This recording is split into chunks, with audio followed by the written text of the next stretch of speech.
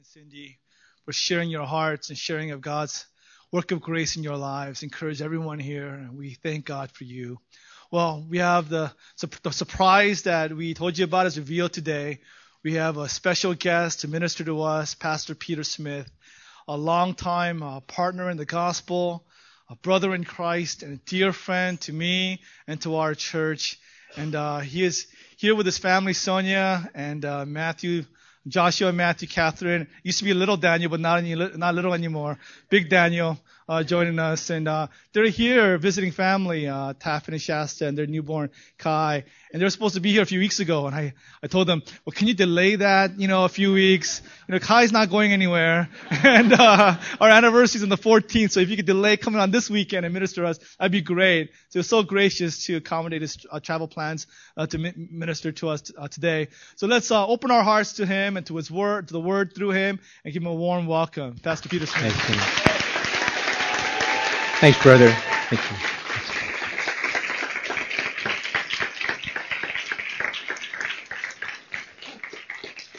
you. Grace to you. It's a real joy, privilege, and honor to be with you this morning. Actually, we heard that there was announced last Sunday there's to be some special speaker. He didn't come, so I'm here, okay? We are very thankful for what God's doing. Words of commendation are in order before God for how you have been faithful to Him in the gospel, how He has been faithful to you in the church. We rejoice in the marvel of what He's doing here. I have to say even before we go into the Word that every time, and this is no exaggeration, every time that your church, Cornerstone Bible Church, comes to mind, there's thankfulness in my heart. And there's so many times in conversation I find myself boasting, not of what you have done, but what God, through His Spirit and grace and His Word, has done in your midst. This is an unusual thing. And I hope you have a sense of that, the gravity of what God is accomplishing here before you in the gospel. It's an unusual thing. And so bless God for His faithfulness to you. Rejoice in His Spirit and what He is accomplishing here. It was a joy to hear the testimonies. Thank you again, Gary and Cindy, for blessing our hearts, reminding us of what God has done in making us His own, that we abide. We don't strive, but we abide in the gospel. I bring greetings this morning from our little church there out north of Detroit. Now, totally a surprise of God a little over a year ago that we'd be going in that direction. People often ask, well, how's it been now that you're off from the Czech Republic and in a different situation there in Michigan? And I have to tell them, we feel like we're in a foreign land, And literally people have come up to us and said, you speak different than us. Now, we're in the U.S., okay? And they say, where are you from? So I have to explain, born in L.A. and when the Czech Republic and so on and so forth. But things are different coming back. But we thank God they're the church, very like-minded. Love Christ. God has brought them through a huge storm. They survived it by His grace. And they are strongly committed to making Christ known there in that little area north of Detroit. So please pray for us that the gospel will go forth with power. They love His word. They were without a pastor for about a year. So you walk in a situation like that, they're used to surviving without a pastor. It's like not a problem, you can't go wrong. But God has done a neat thing. God is adding to His church, and thank you for your prayers for us. The church there in Detroit, north of Detroit, in so many ways shares the zeal and the passion that you have for Christ here as a church. In fact, this is the focus that we want to look at this morning. The focus that we will consider is the hallmarks of a life, of a church, we could say, of a ministry that honors our Lord Jesus Christ. I'm excited about this because I believe this is the message God has for each of us this morning, how we can be focused singularly on what it takes to honor our Lord Jesus Christ. Just by way of background, the Apostle Paul had an unswerving allegiance to making Christ the focus of his life, that he would honor Him, whether he'd be dead or alive. It was that kind of a throbbing passion in his heart. In fact, in 2 Corinthians 5, verse 9, the Apostle Paul declares, therefore, we also have as our ambition, whether home or absent, to do what? To be pleasing to Him. That's the ambition the Apostle Paul had in his life. And we must ask the question, what are the elements that constitute such a consuming ambition to honor Christ? I want us to look at God's Word, but before we go to Ephesians 3, let me give you a backdrop to understand about the hallmarks before coming to that point, what the passage has to say to us. We're going through Ephesians, actually, as a church, and thinking and praying, God, what should I bring this morning from your word? I thought there's no greater passage than where we are where we'll be actually next week. So you guys get it first of all, okay? From Ephesians chapter 3.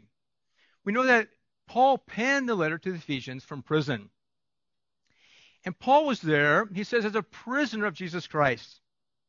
In chapter 1, the whole focus there is the spiritual blessings that are ours as God's children in Christ.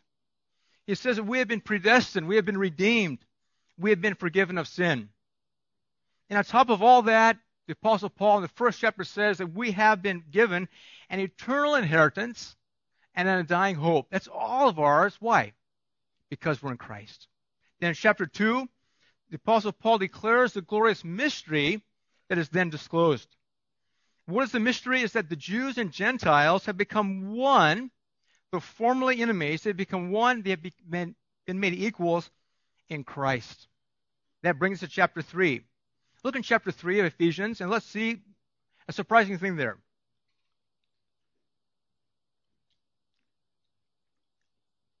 The opening words in verse 1, for this reason, indicate that Paul is going to pray for them. Yet before finishing his sentence, all of a sudden, out of nowhere, Paul stops right there in verse 1. And then he veers off of his subject all the way until verse 14, where he prays to God for them. We say, wait a minute, Paul, you start off, you're going to pray in chapter 3, verse 1, and then you're on this huge digression. Paul, why this digression? What are you doing? Paul wants to magnify the greatness of God's grace in his life, even at a time when he was in prison, even in an impossible situation. And then in verses 8 through 13, Paul writes very personally, Ephesians 3, verses 8 through 13. And this is our text this morning. Paul gives us characteristics of a life and of a ministry that honor the Lord Jesus Christ. Before I read verses 8 through 13, would you pray with me? Let's ask the Spirit of God to teach us from his word this morning. Oh God, we love you, and we love you because of your prior love to us in Christ. Oh God, we would pray that your Spirit would work mightily through your word in our hearts. Father, speak to us. May our hearts be sensitive. May we be passionately pursuing those things that you've called us to. Rejoice, O God, that you're our teacher. We wait on your word. In Christ's name, amen. Let's read our text together, Ephesians chapter 3, verses 8 through 13. The Apostle Paul writes to the church at Ephesus, to me, the very least of all saints, this grace was given to preach to the Gentiles the unfathomable riches of Christ, and to bring to light what is the administration of the mystery, which for ages has been hidden in God, who created all things, in order that the manifold wisdom of God might now be made known through the church in the rulers and the authorities in the heavenly places. This was in accordance with the eternal purpose which he carried out in Christ Jesus our Lord, in whom we have boldness and confident access through faith in him. Therefore, I ask you not to lose heart in my tribulations on your behalf, for they are your glory. We'll stop right there.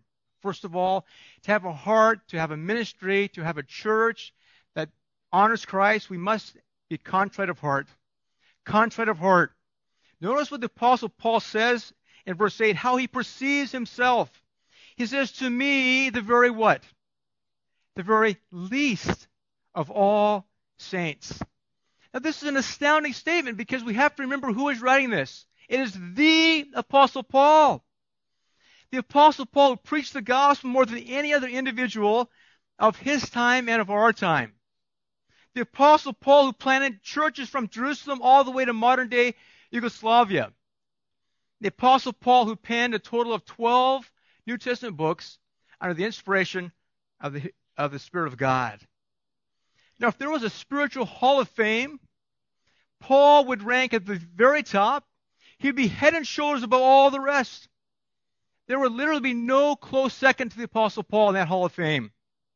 Yet here what is Paul saying? Paul says, line up all the totality of all the believers since the beginning of the church at Pentecost. Maybe there would be hundreds of thousands of Christians then. And he says, there I stand at the very end.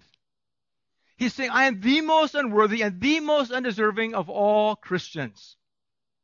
Some might react to Paul, wait a minute. You've got a pitiful, sad view of self. It's just too bad. Paul, what you need is a solid dose of positive Christian self-esteem. That's what you need, Paul. You've got to outgrow such a miserable perspective and learn to love yourself. I mean, get with it, Paul. May I submit to you this morning that Paul's contrite view of himself is what made him useful to Christ? That is the key that God saw and used to make him useful to our Lord Jesus Christ. For Paul was ever mindful that God requires his servants to have a contrite heart. He knew David's statement in Psalm 51:17, where David said the sacrifices of God are what? A broken spirit. A broken and a contrite heart, O God, you will not despise. The Apostle Paul remembered God's word to the prophet Isaiah. In Isaiah 66 verse 2, but to this one, God says, I will look, to him who is humble and contrite of spirit and who trembles at my word. The Apostle Paul was such a man, contrite of heart. For humility deeply marked his life and ministry. Now think with me now. Let's consider the Apostle Paul's progression of how he viewed himself as he went through life and ministry. Some years even before writing our text here to the Ephesians, the Apostle Paul penned 2 compendium epistles to the Corinthian believers. And you remember what he wrote in 1 Corinthians chapter 15? In chapter 15, verse 9, he says of himself, for I am what? I am the least of the apostles, who am not fit to be called an apostle, because I persecuted the church of God. He then says, of these 12, I'm the least. Here in Ephesians, Paul goes beyond that. He says, I'm the very least of who? Not just 12, but of all the saints. Well, he makes an even more shocking statement about his own self-perception when he writes his letter in 1 Timothy. In 1 Timothy chapter 1, verse 15, Paul declares that Jesus Christ came into the world to save sinners, among whom I am what? Foremost of all. I'm foremost of all, he says. Paul is saying this at a time, not as a new Christian, not as a young believer, not as a novice in the faith, one who has walked with God, who is seasoned as a mature minister of Christ. He says, I am the foremost of all sinners. He is the worst, he says. See, the longer that the Apostle Paul walked with Christ and experienced God's grace in his life, the more profoundly he sensed his sinfulness and his unworthiness before Christ. Do you recall what were the last words of John the Baptizer before he died for Christ? In John chapter 3, verse 30, 7 words of uncommon humility. John the Baptizer says, he must increase, but I must decrease. So too, as Christ increased in the life of the Apostle Paul, Paul decreased. For true growth and intimacy with Christ and His Word does not give a man a big head, it gives him a broken heart. Why a broken heart? Not only because of a profound sense of our sinfulness, but because of a deep unworthiness of God's grace in his life, and watch now, and in his ministry.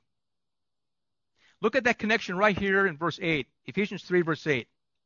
What Paul says about that grace in his life and in his ministry. He says, to me, the very least of all saints, this grace was given to me. And now notice how he describes it. To preach to the Gentiles the ineffable riches of Christ. Stop there. What is grace? I love to define grace this way. Grace is everything for nothing to those who don't deserve anything. That is true in salvation. That is true in our sanctification. That is true in our serving Christ in His church. All is totally undeserved favor of God. And that's exactly what Paul says in 1 Corinthians 15:10. In 1 Corinthians 15:10, Paul says 3 times, he emphasizes 3 times, God's grace in his life and ministry. He says, by the grace of God, I am what I am. And his grace toward me did not prove vain. Now watch what he says, but I labored even more than all of them. Yet not I, but what? The grace of God in me. God's grace labored through Paul. We ask, okay, Paul, you're showing us that contrite heart before God, and it's tied into understanding God's grace. Paul, how did you get there? It wasn't that Paul strived and tried to be humble. And he didn't minimize all the ways that God had used his life and ministry. He didn't. Rather, Paul, actually, we know he magnified his ministry and his apostleship. See, the path to humility of heart is not trying to ignore the mighty things that God has done in your life, for that will lead only to false humility and greater pride. No, true contrition of heart comes from one thing: thinking rightly about the infinite grace of God in our lives and ministry. Paul never got over the fact that God rescued him by his grace. He never forgot that. And by his grace, that God entrusted him with the greatest message to preach of that grace. The word preached right here in verse 8. We need to understand it, what Paul's saying. The word is evangelizo. It's the term in English, of course, we get evangelize. The focus Paul is saying when he talks about preaching God's grace is making Christ known where? Not behind the pulpit, but it's the marketplace, sharing with those in darkness. For this is the vertical message of the gospel to the lost man that we proclaim. I'm so grateful to God for you as a church, how you are faithfully heralding the message of grace to those still without Christ. The outreaches, the missions, including the Czech Republic, that we see that going forth from you. I praise God for that. Paul says of this message that we proclaim, he calls it an amazing thing. He says that the message is of the unfathomable riches of Christ. What does he mean by that? He is saying that literally that these riches of Christ are untrackable. They're untrackable. They're inexhaustible. Our spiritual resources in Christ are so incredibly deep and so infinite that we can never come close to ever mining the depths of them.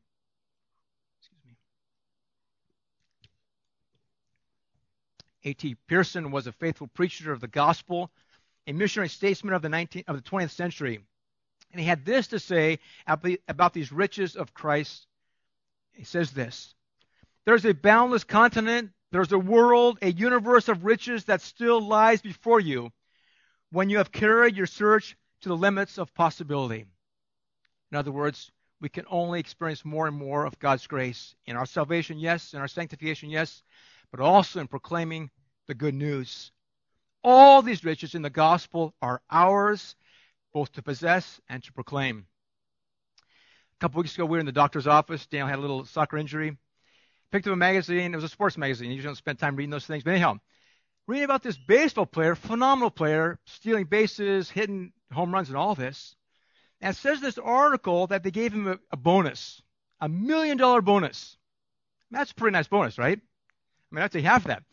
But then it says this. It says what he did with that check was he framed that check and he put it on his wall in his house. And I thought, man, what a huge waste. Christian, not for us. God's riches in Christ are for us not only to savor, but to share with others. We've got to do something with them to proclaim that message to others. Yet it doesn't even stop there with the proclamation. Look in verse 9. Look at it. What else God's grace produced in the Apostle Paul. He says, and to bring to light what is the administration of the mystery. Paul, in deep humility, not only preached the gospel to the lost, but we see here in verse 9, he also expounded upon its meaning to believers. To believers. It's the horizontal sharing the gospel to those in his church. We ask, what is his goal in teaching this to the church? He says, as it were, literally, that he would turn the lights on in the minds of the saved about the marvelous mystery of Christ. That God's people will understand his grace. And what is that specifically? It is that all believers, not just Jews, but also all Gentiles, non-Jews, just like ourselves, have become one entity in Christ. That's the marvel. That's the mystery. Now flip back to Ephesians 2. I want you to see where Paul begins to develop that.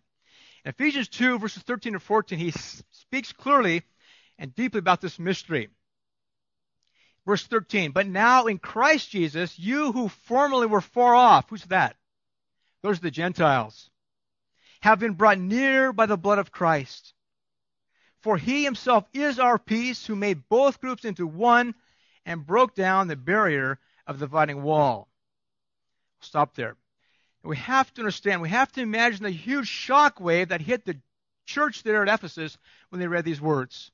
Because that church was composed of both Jew and Gentile.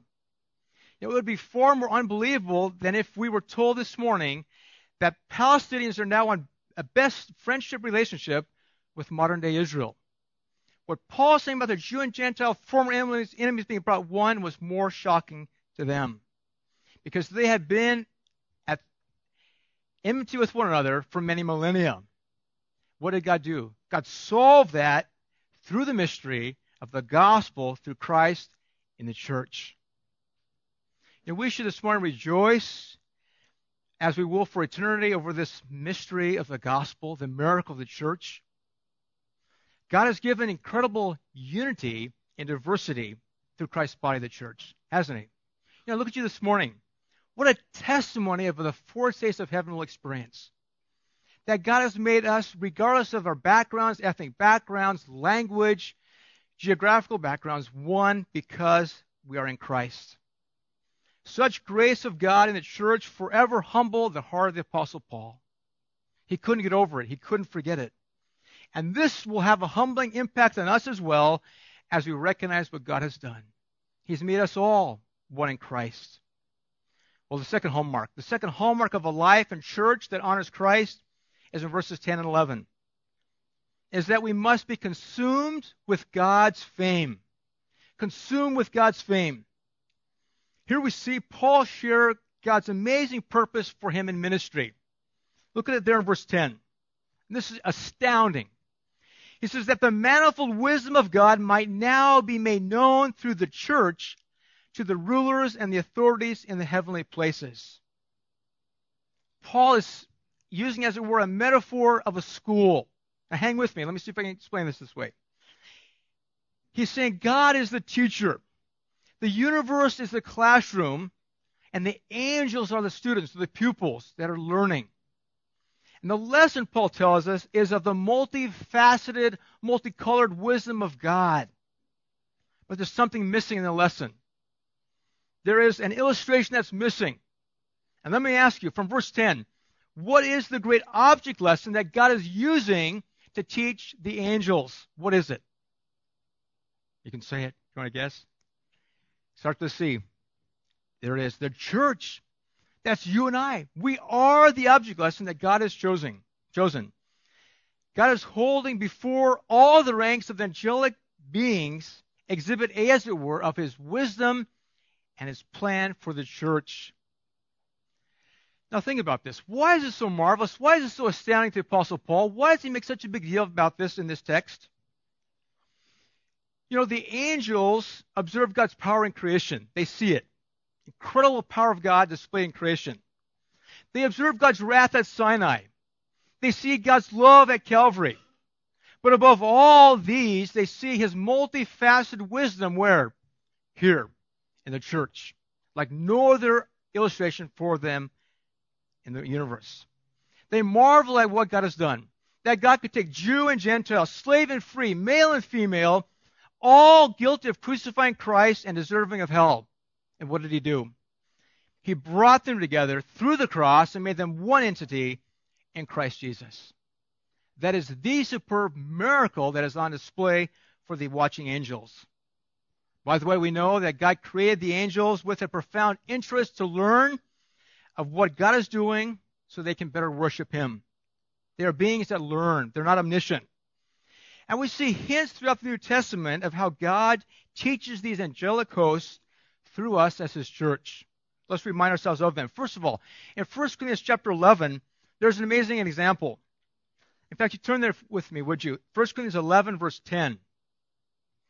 There's a complex situation in the context of the Corinthian church. Paul is dealing with the situation of whether those in the Corinthian assembly, the women, should pray with their heads covered or not. And Paul answers them in 1 Corinthians chapter 11, verse 10. He writes, therefore the woman ought to have a symbol of authority on her head. And now notice what follows. Why? Because, what does it say? Because of the angels. What is the compelling motivation for these Corinthian women to show submission to the church? Their husbands, their church, it's far beyond that. It's because the angels are watching. They before God's throne are observing what happens there in the church. And what happens when a wayward sinner repents of sin and in so doing becomes a part of Christ's church? What happens in heaven? Luke 15 tells us that the angels in heaven do what? They rejoice. You see, angels truly are spectators who with great God-given curiosity follow what takes place in the body of Christ, the church. The Apostle Peter tells us more of that, more specifically. He actually indicates that the angels have an extremely inquisitive desire to learn more of God's plan of salvation and what God is accomplishing. Turn please with me to 1 Peter chapter 1, a marvelous text where we see this laid out before us. 1 Peter 1, we'll read verses 10 through 12.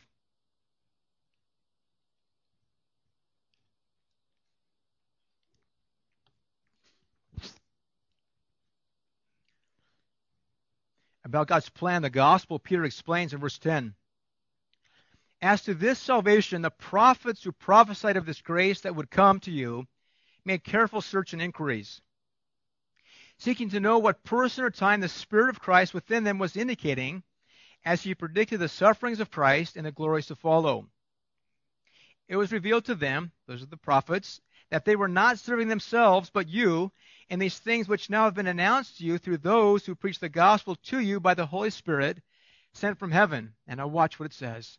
Things into which angels long to look. That means that countless angelic beings literally lean forward, stoop over to look closely into what God is doing. Where? In the church. But it doesn't end there. The Apostle John in Revelation 7. Let's go there together also, okay? Revelation 7, a magnificent passage where we see it come together, how God is getting glory from all this through what the angels are watching happening in the church. Revelation chapter 7. It's a scene of heaven. We'll begin in verse 9. First John describes those that Christ has redeemed. And he writes, after these things I looked, and behold, a great multitude which no one could count from every nation and all tribes and peoples and tongues, standing before the throne and before the Lamb, clothed in white robes, and palm branches were in their hands. And they cried out with a loud voice, saying, Salvation to our God who sits on the throne and to the Lamb. And now notice the response of the watching angels there in verse 11. And all the angels were standing around the throne and around the elders and the four living creatures, and they fell on their faces before the throne and worshiped God, saying, Amen, blessing and glory and wisdom and thanksgiving and honor and power and might be to our God forever and ever. Amen. Question. What is it that caused these angels to break forth in praise and to glorify God? What motivated that response? Seeing God's great salvation of this entire multitude, which culminated in their worship. And this shows a powerful thing about God's purpose in the church. It is this. When we, as God's redeemed, live for God's fame and live for God's glory, and we magnify Him, what happens? We begin literally a chain reaction that continues in heaven for eternity. The angels marvel at God's wisdom in saving and changing us, and therefore they worship God all the more. And this should impact our thinking. This should impact our living. This should elevate our understanding of the importance of the church and God's eternal plan. Go back, please, to Ephesians chapter 3. We see how this comes together in verse 11. Paul says of the church now in verse 11, he's talking about God's eternal plan.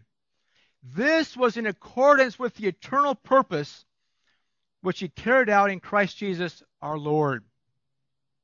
From this we see so unmistakably that the church is at the center of God's eternal plan for glorifying himself.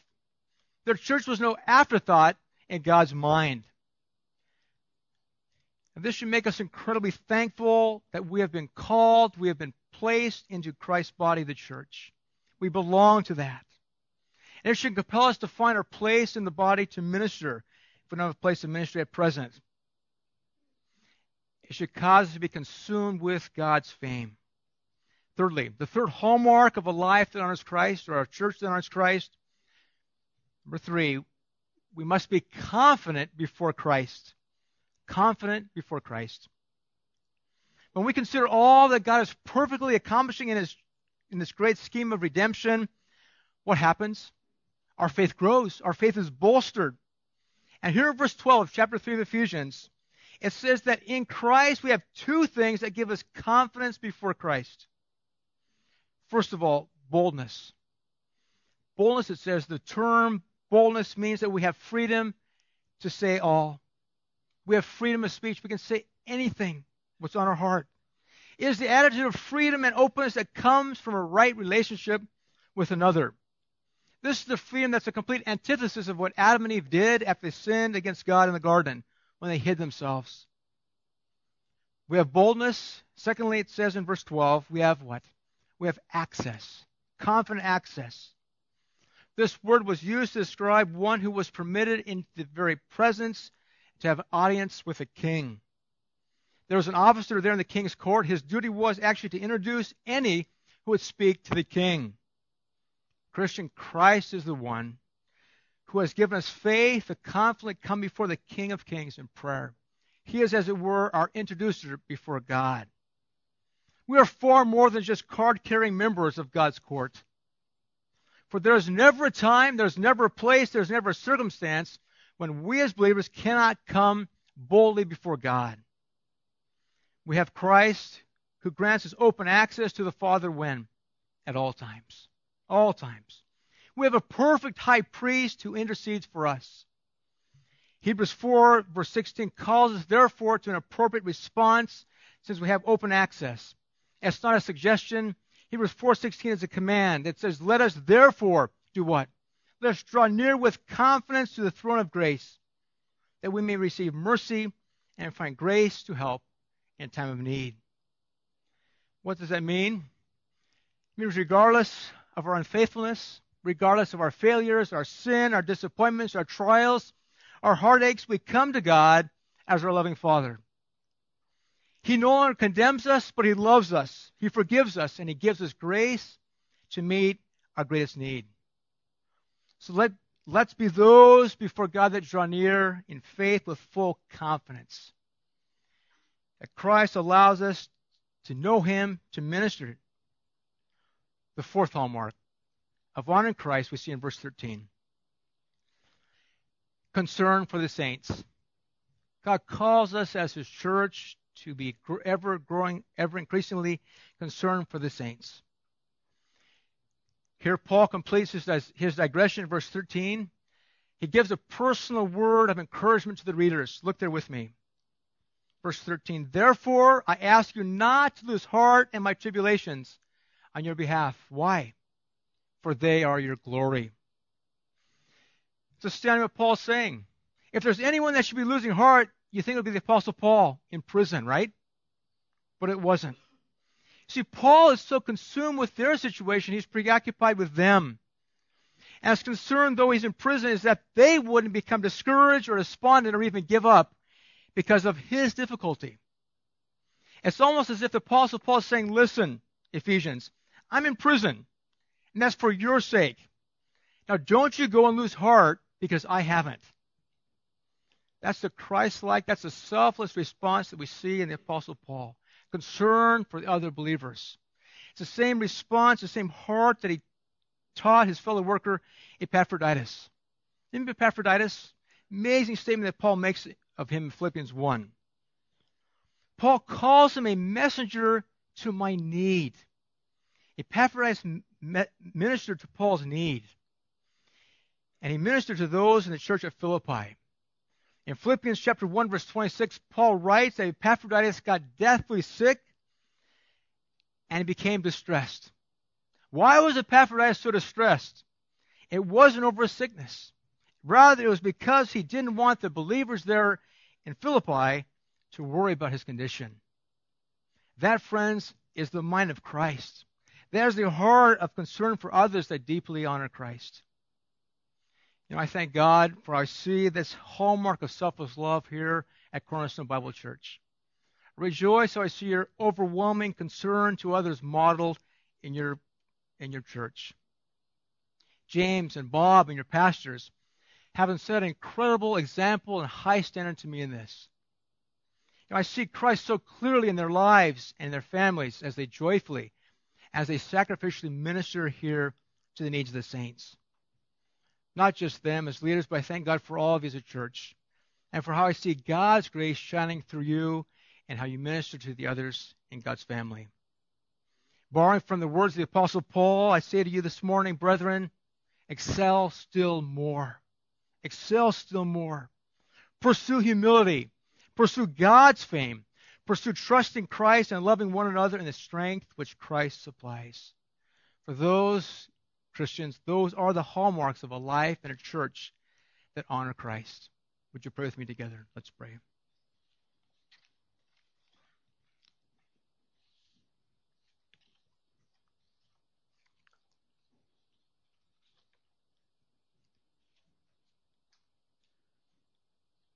Oh, gracious Father, our desire is to allow your Spirit to change us in our hearts. Father, we'd ask that you would make us aware of how we so often are thinking of ourselves, our own concerns, rather than those of Christ. Father, we confess that we need to have hearts that are humble before you. Father, that we would be more concerned about your glory and your fame rather than our own. Father, we pray that we would be those that would ever increasingly come boldly with confidence before Christ in prayer and pouring out our hearts before you. Father, we thank you that you give us the desire to grow, that you give us the grace to grow more in Christ-likeness. Father, I thank you for what you have done and are doing in this church. God, for how Christ is seen, for how your grace is manifold. Father, may we ever increasingly live in such a way that all the hosts of heaven would have even greater reason to praise and to magnify your great name and your grace. We thank you, O God, for Christ's sake. Amen.